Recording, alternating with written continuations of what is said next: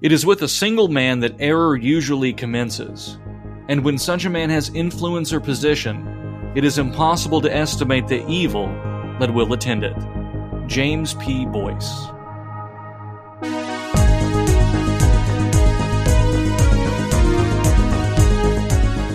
Hello, everyone. You are listening to A Word Fitly Spoken. I'm Willie Grills here with Zoe and Heidi. We're going to talk about noticing things and the Southern Baptist Convention today. A little bit of an interesting episode as we close out this season. I'm going to take a very brief break after this episode because Zelwyn needs to go to the prairie and find a wallow and regenerate and rejuvenate himself.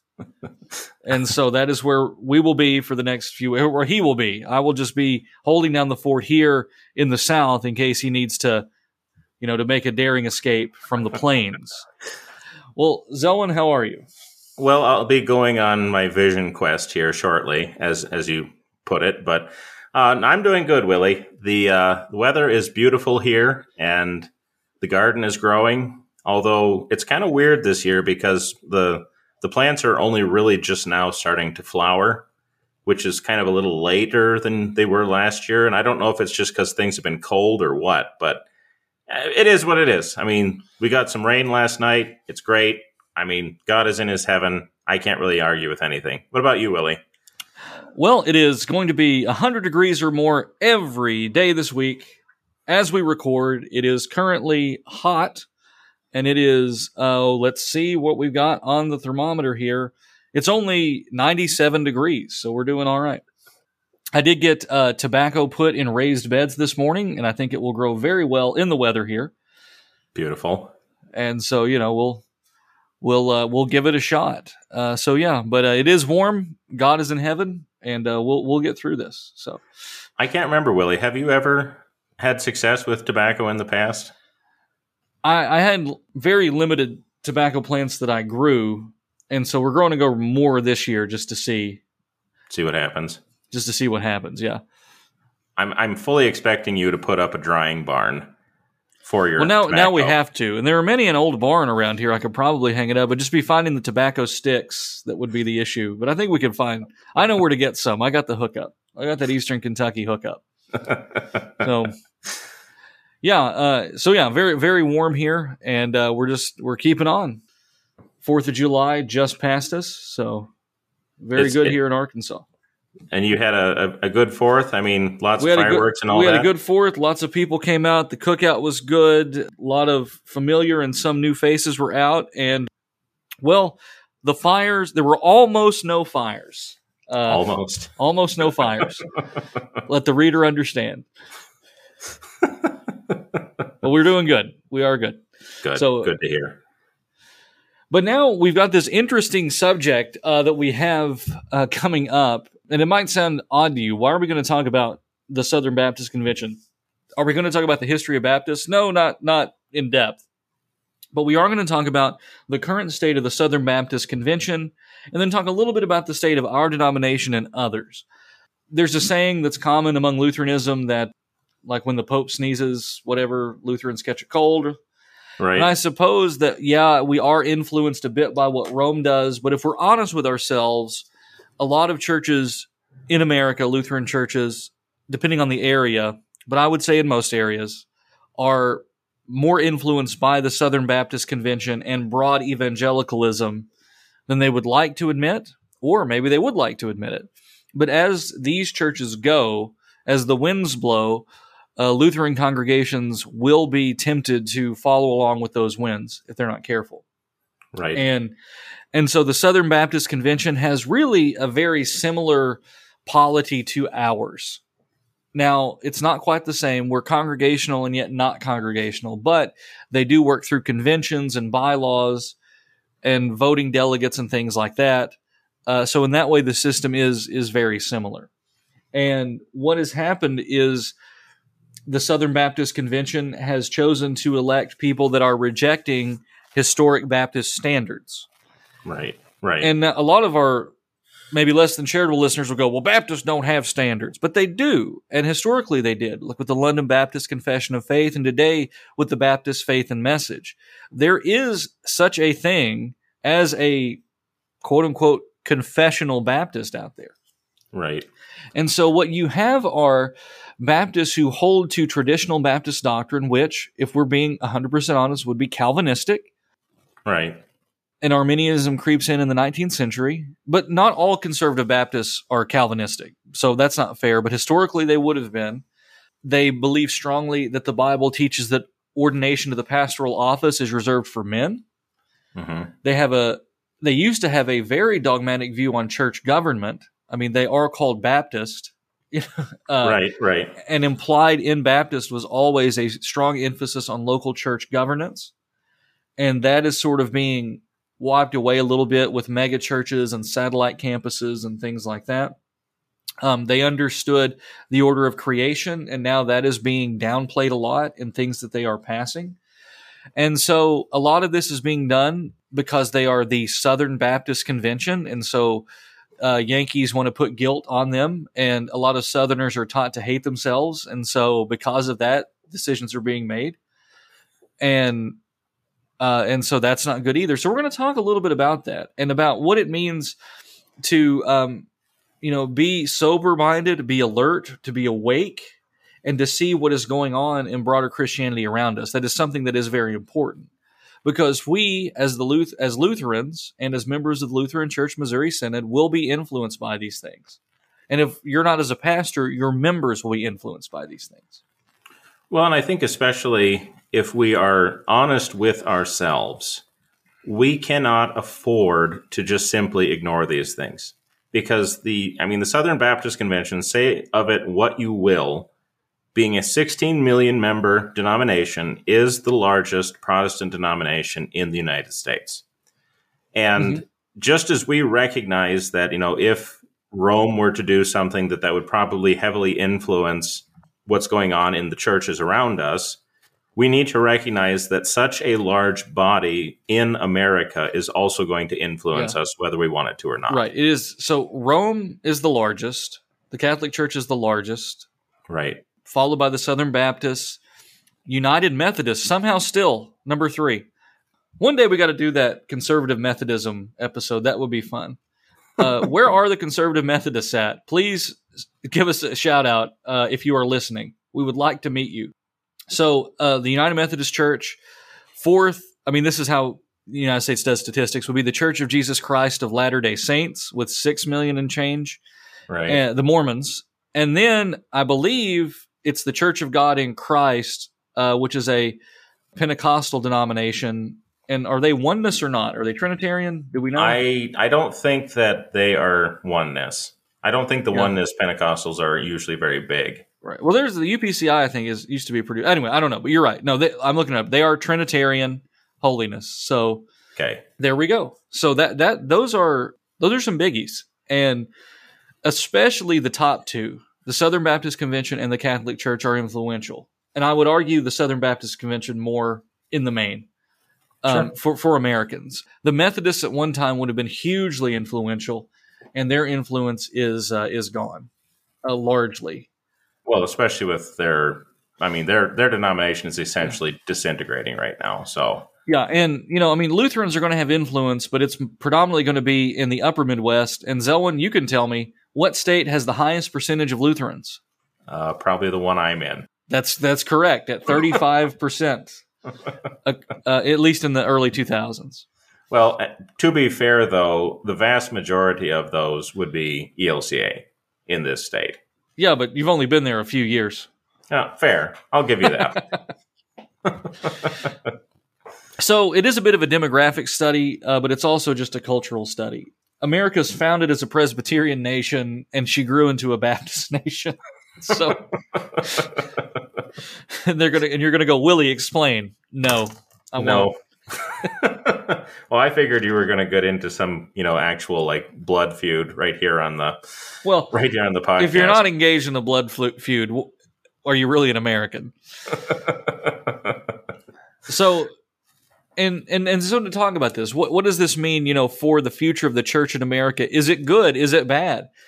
Is it somewhere in between? But the fact of the matter is the Southern Baptist Convention is changing.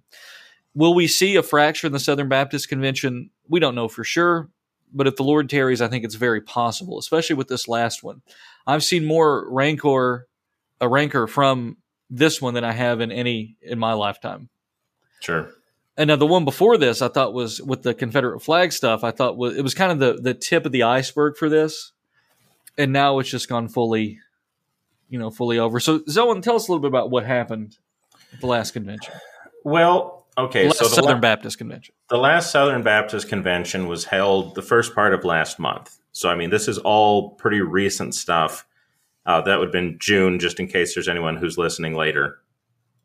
But basically, what happened is you have a number of resolutions which were passed in that convention, which are rather troubling. There's some development in Southern Baptist churches that we're going to talk about that's also rather troubling. But probably the biggest thing that happened was the election of a president who's very much in support of these new, more, how do you want to say, I mean, you could just say woke kind of things in the Southern Baptist Convention, things that are going against even their, Baptist faith and practice of 2000, their recent confession. Right, and this is what you have to understand, that they have made choices that are contrary to what their confessional standards are. Right. So wherever you fall on the question of things like women's ordination or critical race theory or things like that, this represents a move away from their confessional norms. Right. And maybe we'll just kind of take them one at a time here, and let's talk about like the issue of who can be pastor in the SBC. Okay. This is something that's been happening for some time, but we are starting to see a movement within the SBC towards ordaining women. Yeah. And this really came to a head in May of this year when Rick Warren of Saddleback Church actually ordained 3 women in one of his churches and basically just said that there's nothing wrong with this, that it was just done, kind of this is what we're doing now, and this is what was brought before the floor. One of the things that was brought before the floor at the Southern Baptist Convention. Yeah. So now you have churches within that denomination openly rejecting what that denomination teaches about women pastors, and for that matter, what the Bible says too. Right. Late last year, I believe it was Beth Moore, who was a notable Baptist, who left to become Episcopalian or Anglican, whichever one she officially joined. I've been ACNA for all I know, but went to join that denomination possibly over reason of women's service in the church. Right. So they are drifting there. So yeah, technically in the Southern Baptist Convention, then you have women pastors now. Not officially denominationally, but among congregations within the Southern Baptist Convention. Right, correct. Although there were some at the convention pushing to have Saddleback Church, Rick Warren's church, removed from the Southern Baptist Convention, but unfortunately I think it was basically stuck into like a study, or they just decided to do nothing about it. Kind of they really just kind of kicked the can down the road on it, which is troubling in itself. Yeah. In fact, the whole question of can women be pastors was something that came up at the convention, and they decided they needed to, quote, study it further. Right.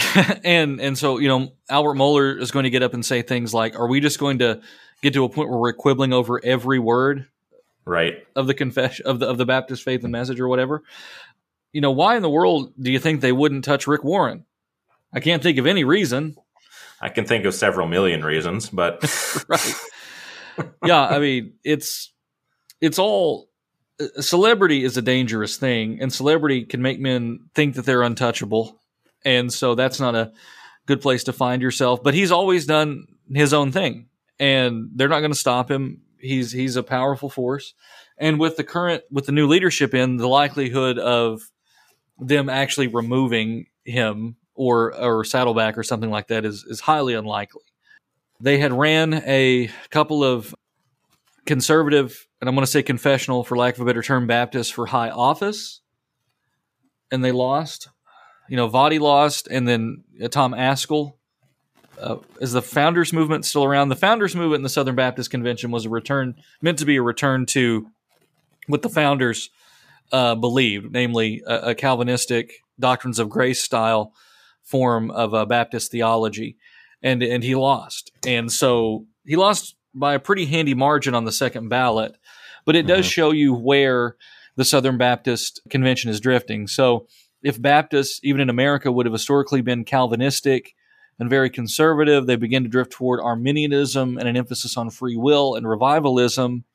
And then here in our current day, they've drifted further from their historic positions. Right. And now we're really seeing it be made clear. Well, and the thing to keep in mind with all of this too, this isn't just like a this year kind of development. I mean, this is something that's been a long time in the making.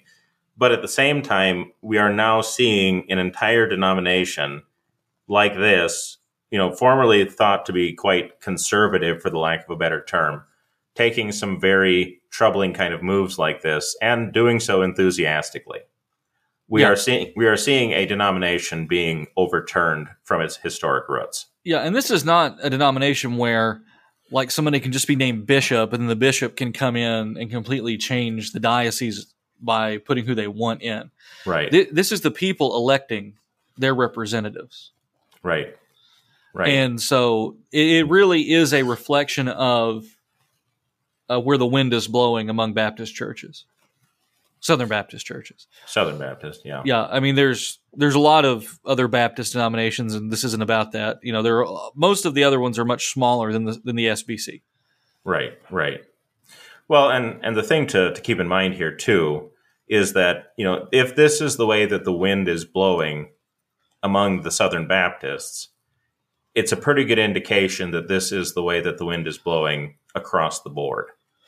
And right. To be aware of that is what we're pointing at. Yeah, and I can feel for the Founders style Baptists, the Reformed Baptists. They don't like being called that, but it's our show. But the ones who are holding to the doctrines of grace, as they would say. Right. To see what all of your foundational theological writings are saying, and then to have nearly all of them jettisoned at this point. Right. At least soteriologically. Right. I guess we're all still Trinitarian there, but, how is man saved? What is the nature of man? And now really, what is the nature of church? What is the nature of the office of the ministry? What is an elder, to put it more in Baptist terms? All of that is now being changed. Right. And one wonders if you begin to deviate from a solid confession on the nature of man and on how salvation comes about, then the drift begins. Right. Now, we would disagree with a historic Baptist on the means of grace, for example. But we can agree that if you're talking about to a Calvinistic Baptist, doctrines of grace kind of guy, that man is depraved, born in sin, and that God must act on the heart in order to save man. Right. And that God will elect someone to salvation, things like that. Now, the other half of that coin we might disagree with, but, at least to the point of the nature of man and that salvation is a gift from God, we can shake hands at least on those 2 points. Disagreeing on how it comes. I mean, we would all agree it comes through preaching, but then get to baptism and we're not really quite the same. Or get to the Lord's Supper and we're a fur piece off. So, but yeah, to see that drift would have to be very disheartening for someone who grew up in a historic Baptist church, I would imagine. Well, and if we're not careful, and I think this is going to be the main message of this episode, we may very well see the same kind of drift happen in our denomination. Yes. We need to be aware of what's happening so that we are not caught off guard. Right, and that's why we are discussing this. It's not to dunk on the SBC and go, ha-ha, look at us. It is to say, there before the grace of God go I. And we need to be careful about how we do theology, about how we present theology and teach theology, and about what theology we are reading, perhaps without discernment. Sure. Well, we got to take our first break. We'll be right back with more Word Fitly Spoken right after this.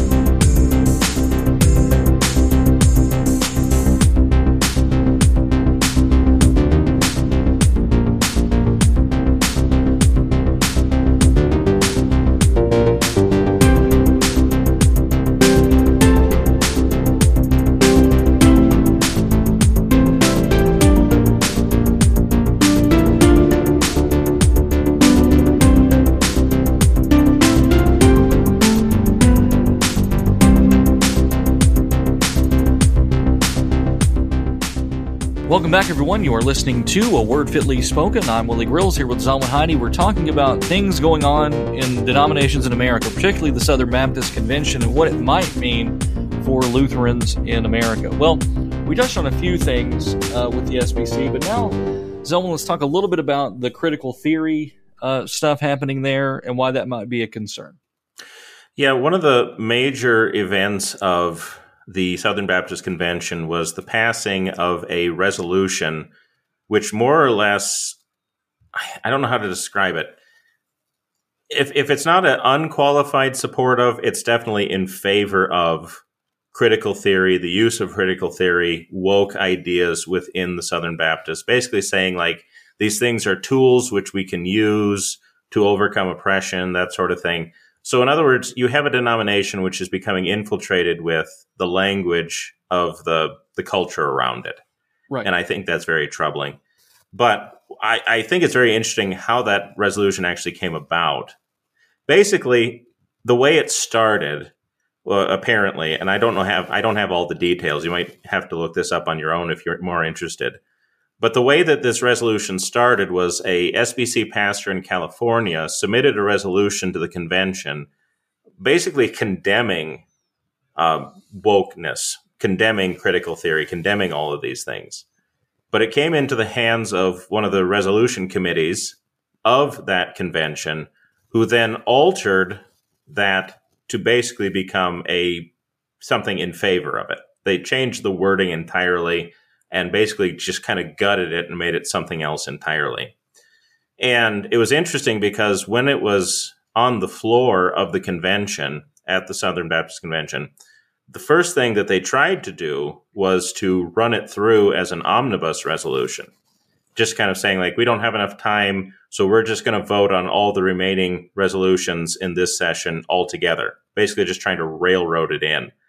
That caused a stir. It ended up becoming a point of discussion. There was an attempt by one of the conservative members, I guess you could say one of the more confessional Baptist members, to alter it again on the floor, to offer a friendly amendment, which was rejected, and then it was passed by a fairly substantial margin. And so you have a resolution within the SBC, like I said, which is very much, if not outright, doing these things, saying that there's no issue with these things, and basically now becoming one of the resolutions of the entire denomination. So you basically had all of this railroaded into, although not without support, into the entire denomination. And here's the thing. Your average American, whatever, or even Christian might even say, well, that's what the people want. And that's what church is about. You give the people what they want. And that legitimately is, it's their church. They can do what they want. It's not, though. It's Christ's church. You can't do what you want. Now, I'm not saying the Southern Baptist Convention is Christ's church, but I'm saying within the broad speaking Church of God, it is not a democracy. You don't get to vote on truth. And just because a majority wants something doesn't make it true, and it doesn't make it good. And that's the big thing. That's the danger to me in a too democratic form of government, a church government, is that you will find yourself voting on doctrine. And once you've found yourself voting on doctrine, you are sliding down the slippery slope. Right. And that's where you'll end up being. I mean, they will probably end up having a vote on women's ordination eventually in the Southern Baptist Convention.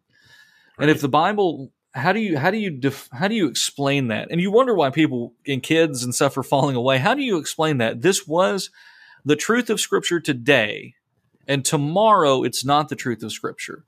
Well, why? At least the Mormons, the Latter-day Saints, to their credit, will say, because the Lord has revealed it to us that this is changing now. Now, there's problems with that.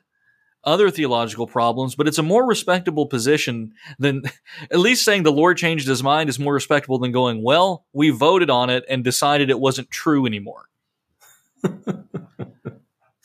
Yeah. You know what I mean? Like, at least one party's going, at least claiming some kind of divine revelation. We might not believe it's a divine revelation, but at least they say it so much better than going, no, the Bible it was wrong. And they won't say that. They'll say, we were wrong. Well, if you're wrong on that, what are you going to be wrong on tomorrow? If you're wrong on who can be a pastor and who can serve in the one divinely established office, then what are you wrong? What are you wrong about tomorrow? You're going to be wrong about the nature of the atonement? Are you going to be wrong about the nature of creation? You're going to be wrong about the nature of the Godhead now? Now, some would say that that approach is a humble approach, that we should be willing to reevaluate and change based upon new ideas and things like that. But whether we or an angel from heaven should preach another gospel, Zelwyn, why do people fall away? Many reasons. But I think one of the chief reasons in our age, that people fall away is that we have given them nothing permanent to hold on to. Everything is going to change within a generation because we believe that church is primarily a commodity to be marketed to people. Not marketed and sold. It's still pretty much free, but still marketed. So every generation we must follow whatever is trendy and new and cool because X church down the street, Saint Spirit of the Age down the street is getting a bunch of people in. And so we need to follow what they're doing. And so we ape them. Never mind that in 5 to 10 years, that church will be half the size that it was. And the bigger church on the other side of the street from them will be following the new thing. Right. Younger people are used to being advertised to, and they know an advertisement when they see one. And so they see something changing. Everything in their life is changing, and the world changes faster than it ever did.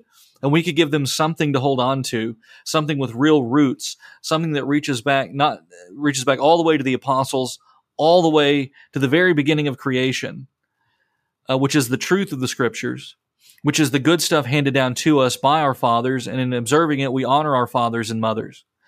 And yet, because of the spirit of the age, we too become confused and say, well, why are kids rejecting this? Well, he used to play with troll dolls, and now he doesn't play with troll dolls. The same parent surprised by that is the one who is surprised that kids fall away when you turn church into something that is easily dated and easily expired. Right. Well, and I think, too, when we're dealing with the issue of the spirit of the age, I mean, it's obvious that what is happening here is an attempt to be liked by the world. And I'm not saying that this is true of the entire denomination of the SBC, by no means. But we do see a movement within that denomination, which is certainly seeking the applause of men. Let me put a little bit of a best construction on that, because I do believe that a lot of these people are adopting these new measures and these new ideologies and things like that because they truly believe that this is a way to win people for Christ. That by throwing their ancestors under the bus and by repudiating who they are and by demonizing a significant chunk of the population and by embracing people that they feel are marginalized, even though in many cases they're not in the broader culture, but whatever the reason. They're adopting these things that will perhaps ultimately be harmful, but they're adopting them for the sake of reaching them for the gospel. But it ties back into what I'm saying. We've turned the gospel into something that needs to be sold rather than, the power of God and the salvation. And so they want to reach people, and in trying to become all things to all people, they end up becoming the all people. Right. Well, and I think it's important to remember, too, that the gospel, if it's preached correctly, is offensive. Yeah. People will hate it. I mean, there's really no way around it. So the more we try to sugarcoat it, the more we try to make it palatable to the world, the further we are getting from the gospel. Now, that doesn't mean if you're generally just an irascible person that you're necessarily preaching the gospel. Right. And you can be off-putting and still not preach the gospel. But yeah, in the main sense, the world does not understand the gospel, and the world will reject the gospel and those who preach the gospel. Christians have really been cashing in on a cultural Christianity for a while, and now those who are trying to live as Christians sometimes find themselves on the outs, even with their other Christian friends. Right. And we just need to be ready to not make friends with the world. The Baptists would look at Rome and say, well, ever since the Roman Empire, the Roman Catholic Church has been making friends with emperors and things like that, and it's been to their detriment. We can debate that, but it's the same spirit, though, at work here. Right. In other denominations. Right. And so there is a need to be alert. There is a need to be awake to this sort of thing and to not give in to the same spirit, in our own denomination. Because I think it's certainly true that there are movements, even let's say within the Missouri Synod, just to be specific, moving also in this direction. Yes. I would not say that they are as prominent yet within Lutheranism as they are in the SBC. Maybe you disagree with me on that, but I think there is certainly a movement. We're drifting that way. They get put in prominent speaking positions. Well, fair enough. And they get a lot of stuff, but it's also easy to advertise and easy to promote yourself now. But it does tend to happen. Our denomination is in good shape insofar as our pastors are, by and large, very faithful. Now, sometimes we want to put wedges where there shouldn't be wedges, in my opinion.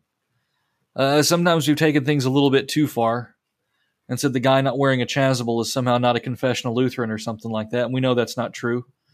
The guys in Geneva gowns were every bit as confessional as you or I were. Right. Even more so. They're better men than we were. But yet we want to drive wedges where there shouldn't be wedges. And that's our great danger in the Missouri Synod, I feel, is that the Bible and confessional believing pastors, I really do believe, outnumber the unfaithful. I can't speak to the laity because there's more laity than there are pastors. Right. What is it, like roughly 6,000 clergymen and roughly 2 million laymen, so, or members. So anyway, but so sometimes these loud voices, really aren't representative, but you have to be careful because it is strong men who make history. And if you have a strong man who is not on the side of the gospel and not on the side of the confessions, then his influence can grow among the people. But I do think our clergy are by and large faithful. They are our brothers in arms. We should lift them up in prayer, and we should give them the benefit of the doubt, even if they cross their thumbs wrong when they're praying, or whatever. Whatever wedge we want to drive in there.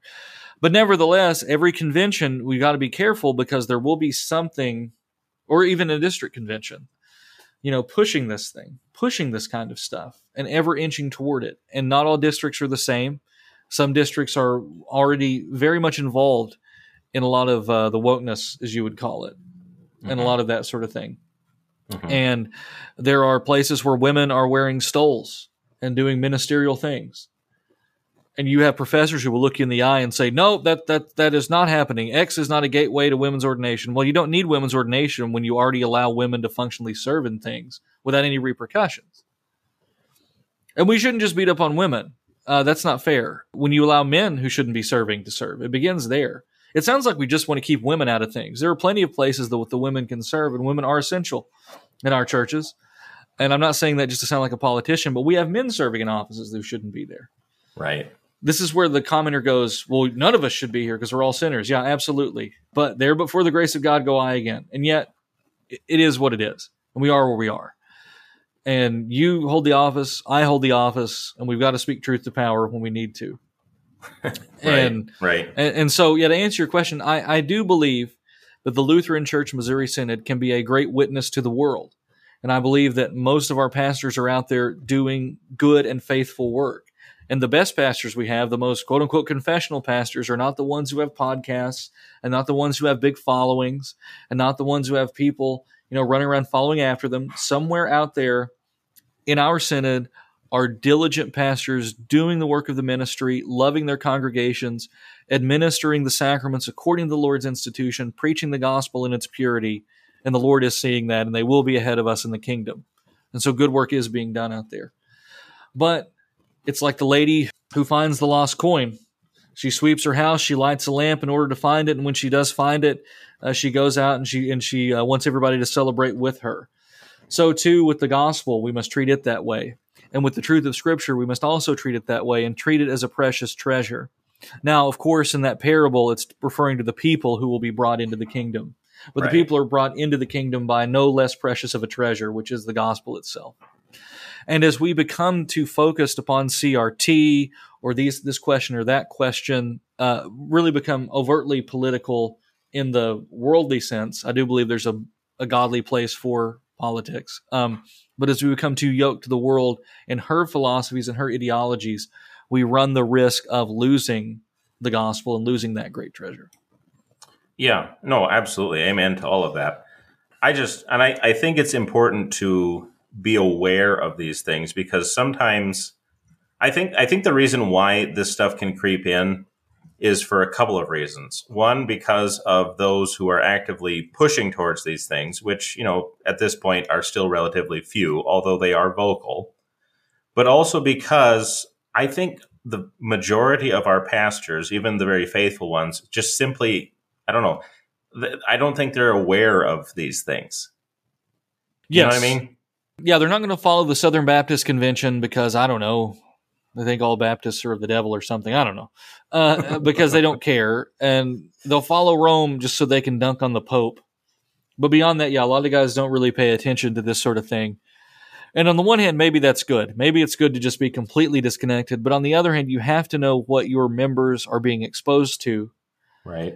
And, you don't have Concordia Publishing House brick and mortar stores around the country, but you've got Lifeway in a lot of places. Right. And Lifeway, the publishing arm of the Southern Baptist, is publishing pro-gay books now, which you would never see, or at least one, which you never thought you would see in a denomination like the Southern Baptist. And some people out there will embrace that and say that's a good thing. That's good. But for a faithful Baptist, that would present a problem. For a traditional Lutheran, that's going to present a problem too, because we believe that is in conflict with the order that God has established. Right. And so, I think, like, for example, like if this were to come to a convention resolution, for example, would every pastor be able to articulate what is meant by things like wokeism or I see, critical theory? Yes. Or, and I think that's a lot, and to be quite fair, even to the Southern Baptists, that's probably why it got as much support as it did.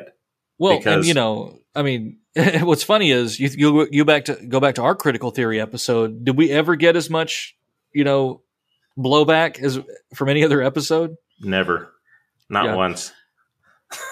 We did get some, even negative voices to that one. Yeah, that's what I mean. Yeah, there was like random phone calls and everything. Well, you're the one that gets phone calls, so that's my fault. I shouldn't answer. But it is a need to be not only aware of what's happening around us, but also to be able to see these things for what they are.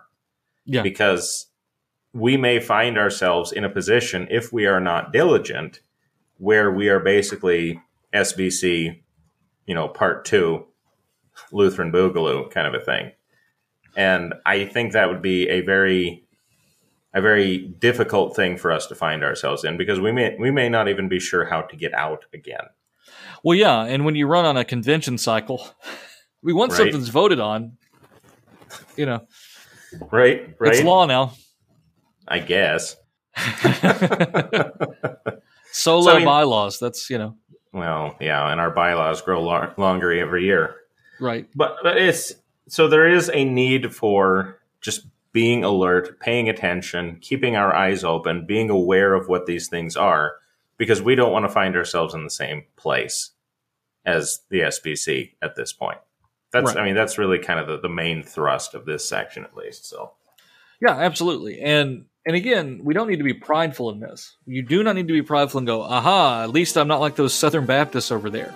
Be very careful. Pride goeth before the fall, my friend. Indeed. We've got to take another break. We'll be right back with more Word Fitly Spoken after this.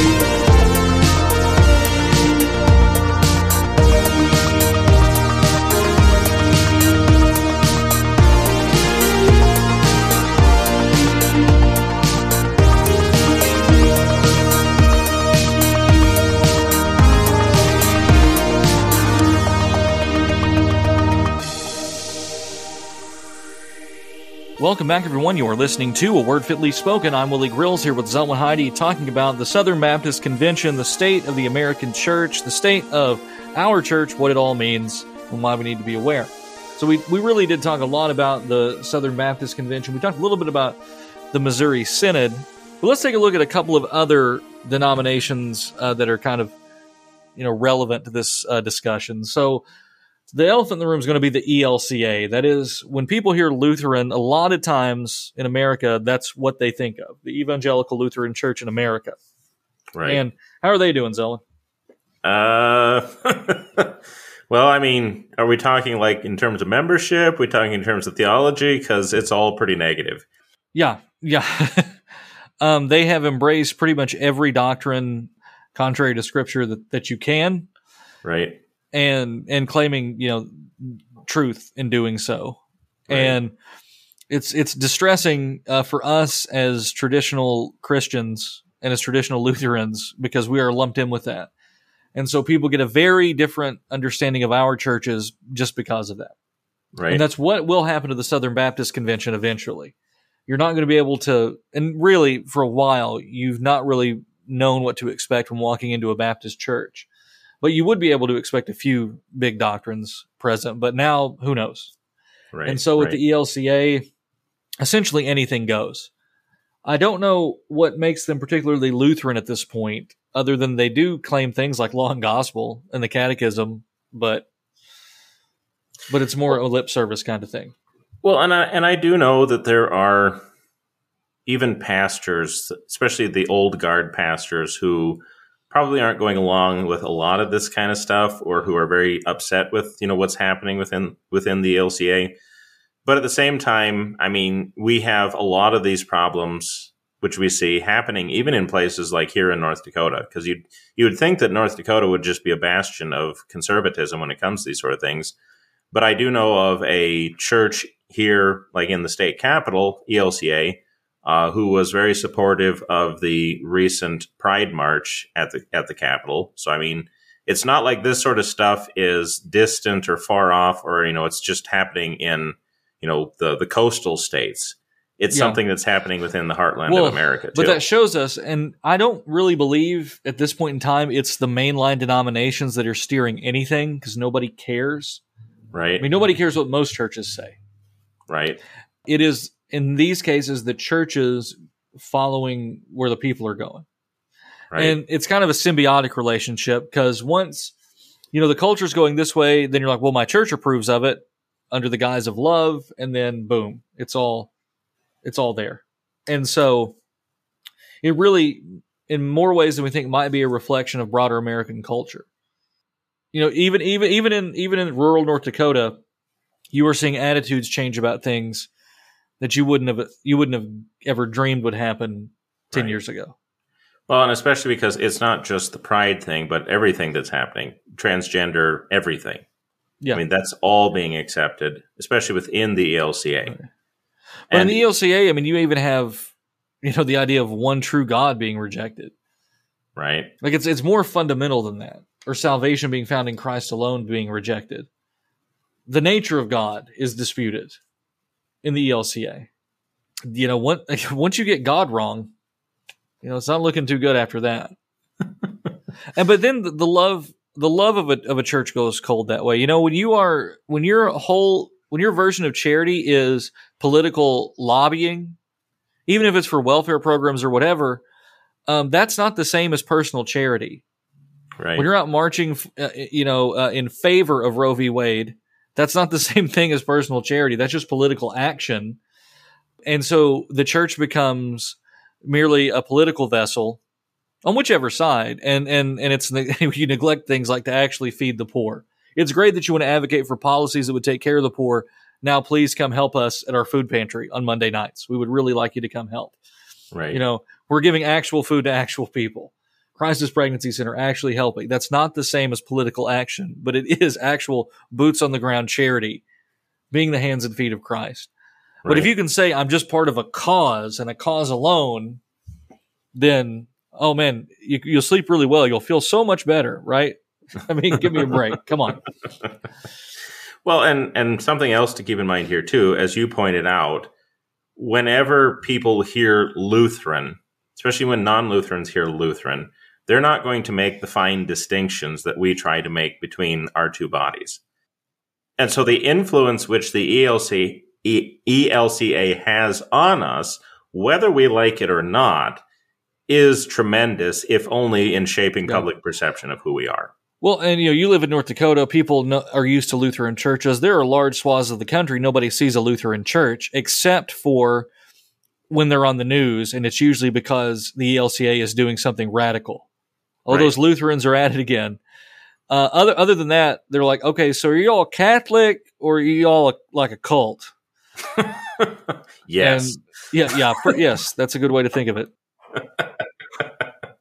I'm joking, but and so it is what it is. Well, that's the ELCA. If you want real Lutheranism, read the Catechism, read the Book of Concord, read the Bible, and you'll find it.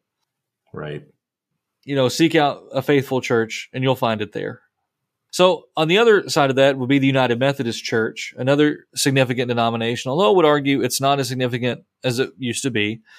I don't know why this one bothers me more. Maybe because of all the Methodists that first evangelized Appalachia or something, but you hate to see what's happened to them. But they've had a unique situation where, as they've embraced, as the United Methodist Church has deviated from historic Christianity, they have now carved out an option to where churches that want to stay traditional and don't want to embrace, say, like homosexual marriage or something like that, will be free to leave and keep their property.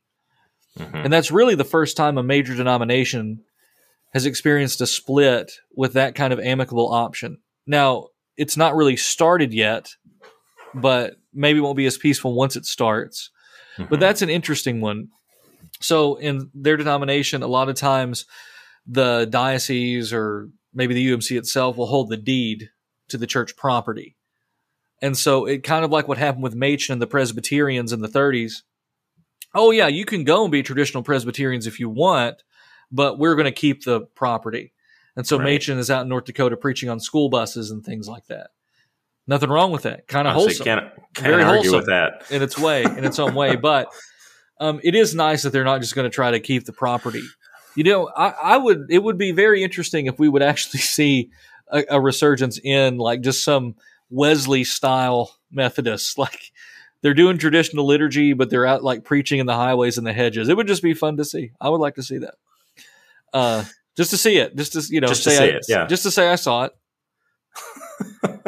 Well, I mean, because especially with like in the ALCA in particular, I think that's a reason why not as many churches have actually split from the ALCA for that very reason, because the synod, as they call it, the local organization holds on to the property kind of a thing. Yes. So, I mean, you can't just leave the ALCA without losing your church building. And I understand that a lot, I get it when people are attached to the building because, that's where they've gone their whole life. I get it. But I mean, you see that sort of thing happening all the time. But with the Methodists, I mean, you are basically seeing the implosion of a mainline denomination, not just hemorrhaging members, but actually imploding. And I really do think that, at least two, if not three denominations might actually come out from this division. Correct. Yeah. Right. Yeah, and they're going to be small. I mean, that's why but on the flip side of that, that's why the ELCA is so big. They didn't just grow that way as the ELCA. They were a late 80s merger of several other denominations. Right. And so you got the opposite happening with the Methodists. The United Methodist Church won't be nearly as large once they split into smaller denominations, but maybe that's the more honest way to go. We don't agree. Let's stop pretending that we do. We're not in fellowship. Let's stop pretending that we are. Sure. And for a denomination like the Lutheran Church Missouri Synod, that's a much deeper question for us because we hold to a very strict understanding of confessional subscription, the whole quia subscription thing. And some will say, well, things like the nature of creation and order of creation, that's not in the confession, so we're not bound to it. Like, well, when the confessions bind you to the scriptures, yes, you are. And yeah, the confessions don't directly speak to transgenderism or whatever because that wasn't even on the radar at the time that they're drafted. That does not negate what the scriptures have to say, or marriage or whatever. Insert whatever you want. Right. And so, for us, it's a little bit trickier when you have a church that says we don't follow the Book of Concord in this regard. Well, we can't be in fellowship with you, even though you have the same church name. Because if fellowship is just found in a corporate identity, like a legal entity or a name, that's not true Christian fellowship and unity. Unity is found in a common confession, and then from that, a life lived out together in that confession. And we're not talking about like little differences here. We're talking about major differences. Absolutely. Yeah. And because, we're not talking about receptionism and consecrationism, both of which are allowed, we're talking about, very large differences. The nature of the church, nature of God, the Holy Spirit, and how he works, for example. Right. Even the nature of subscription itself is not a guarantee in our churches. And there was a time, where you could find pretty solid uniformity among the churches, and now you can't. Now, why does that creep in? Well, everything gets called an adiaphora, or they say, well, the local custom is what matters. And while the confessions do speak to local customs, at the time that's drafted, local customs does not mean the great wide swath that we have today. Local customs in those times would literally be, the little quirks that they had picked up liturgically. Yeah, exactly. Very small details.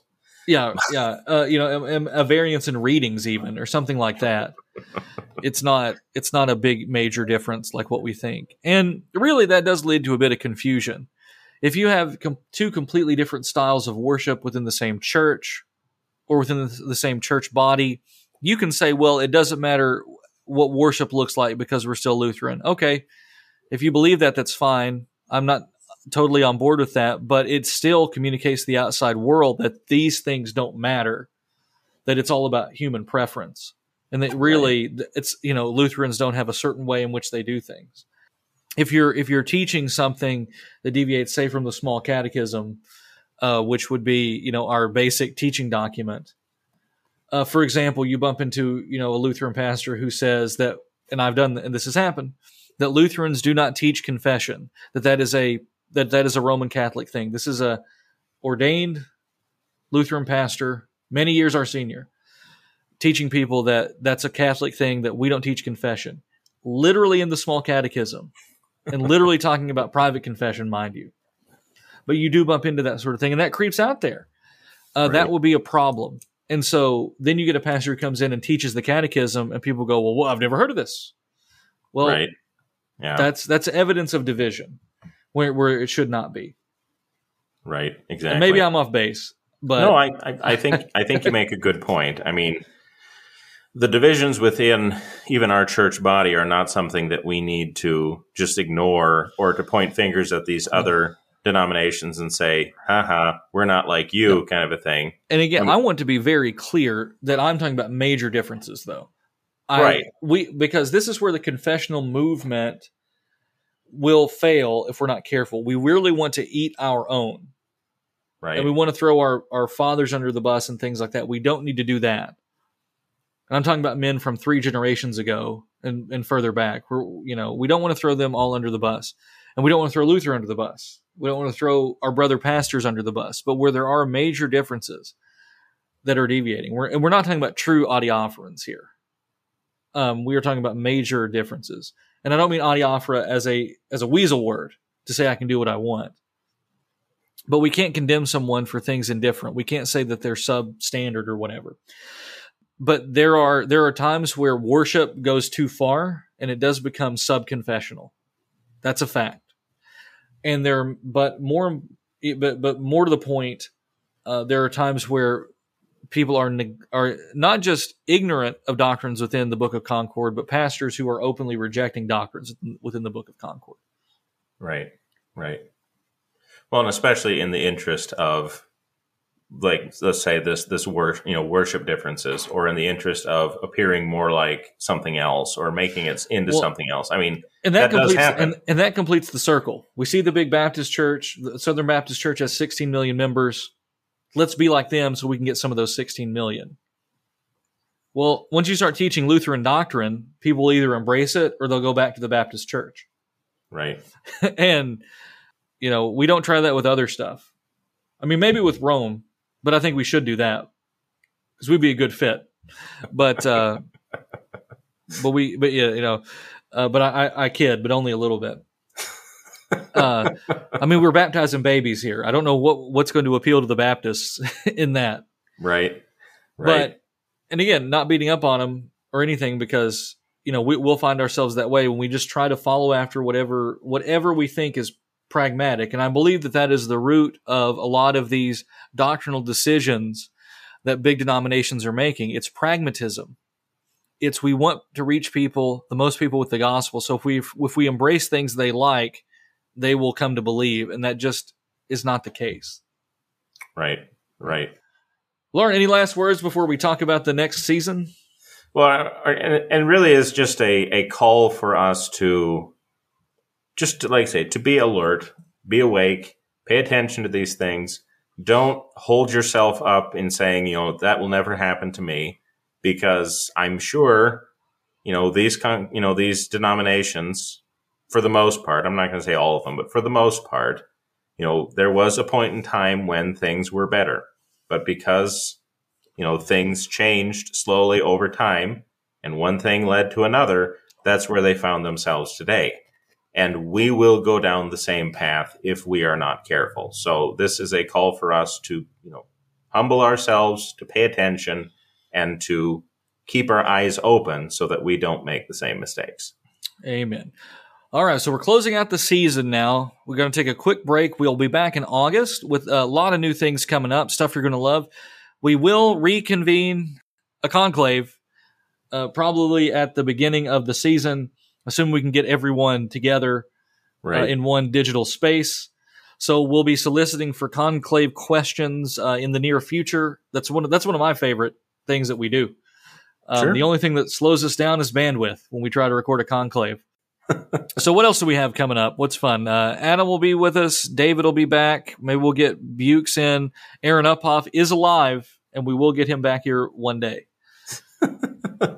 I know we're going to have Ben Uladolin to come in again to talk about some issues. He had a topic he wants to cover.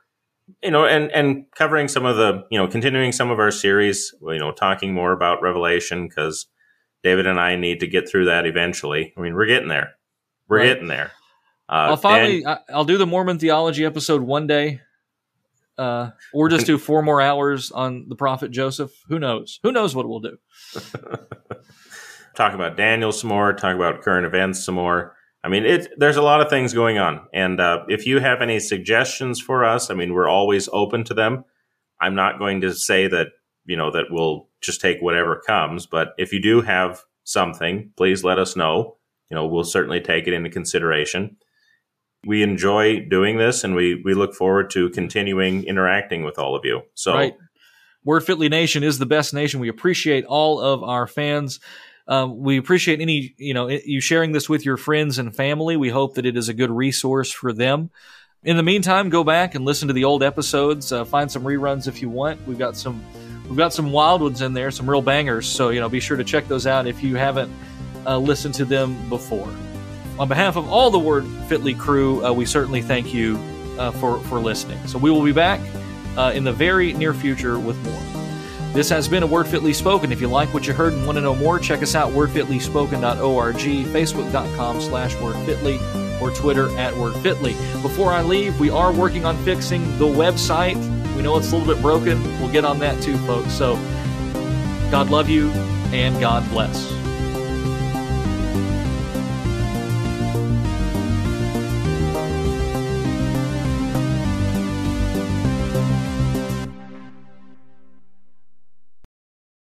Consider him. If our gaze is in the wrong place, our feet will be in the wrong place. Ian Paisley.